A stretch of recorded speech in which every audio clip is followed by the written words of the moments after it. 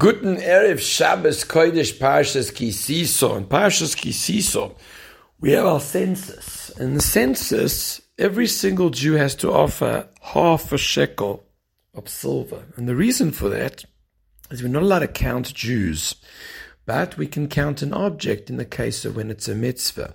And here there was a mitzvah. So we counted the men between 20 and 60 by use of a half coin. Now, why does it have to be half a coin? So the Alshich explains that half is to tell you that you never complete until there's another Jew. This is a very important concept for us, because in life we live our lives as if we are the only one in the world. Often we do things only because it's going to benefit us. We don't see why that person has to do this or why that person has to be here even. And we can see things so beautifully if it would just run according to the way we want it to. But in fact, it's not true. We are always lacking if we don't have other Yidden around us.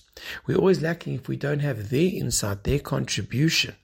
And the problem that we have is that when they contradict what we think and we feel, we often will just discard them and get angry with them, frustrated with them. But that's not the truth. The truth is that you are a walking half without other people.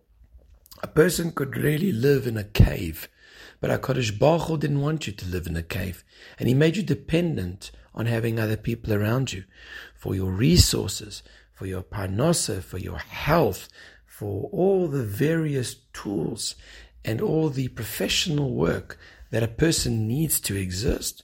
You need other people. You can't do it all yourself, because HaKadosh Baruch Hu says, I don't want you to live in a cave. I want you to live amongst the society.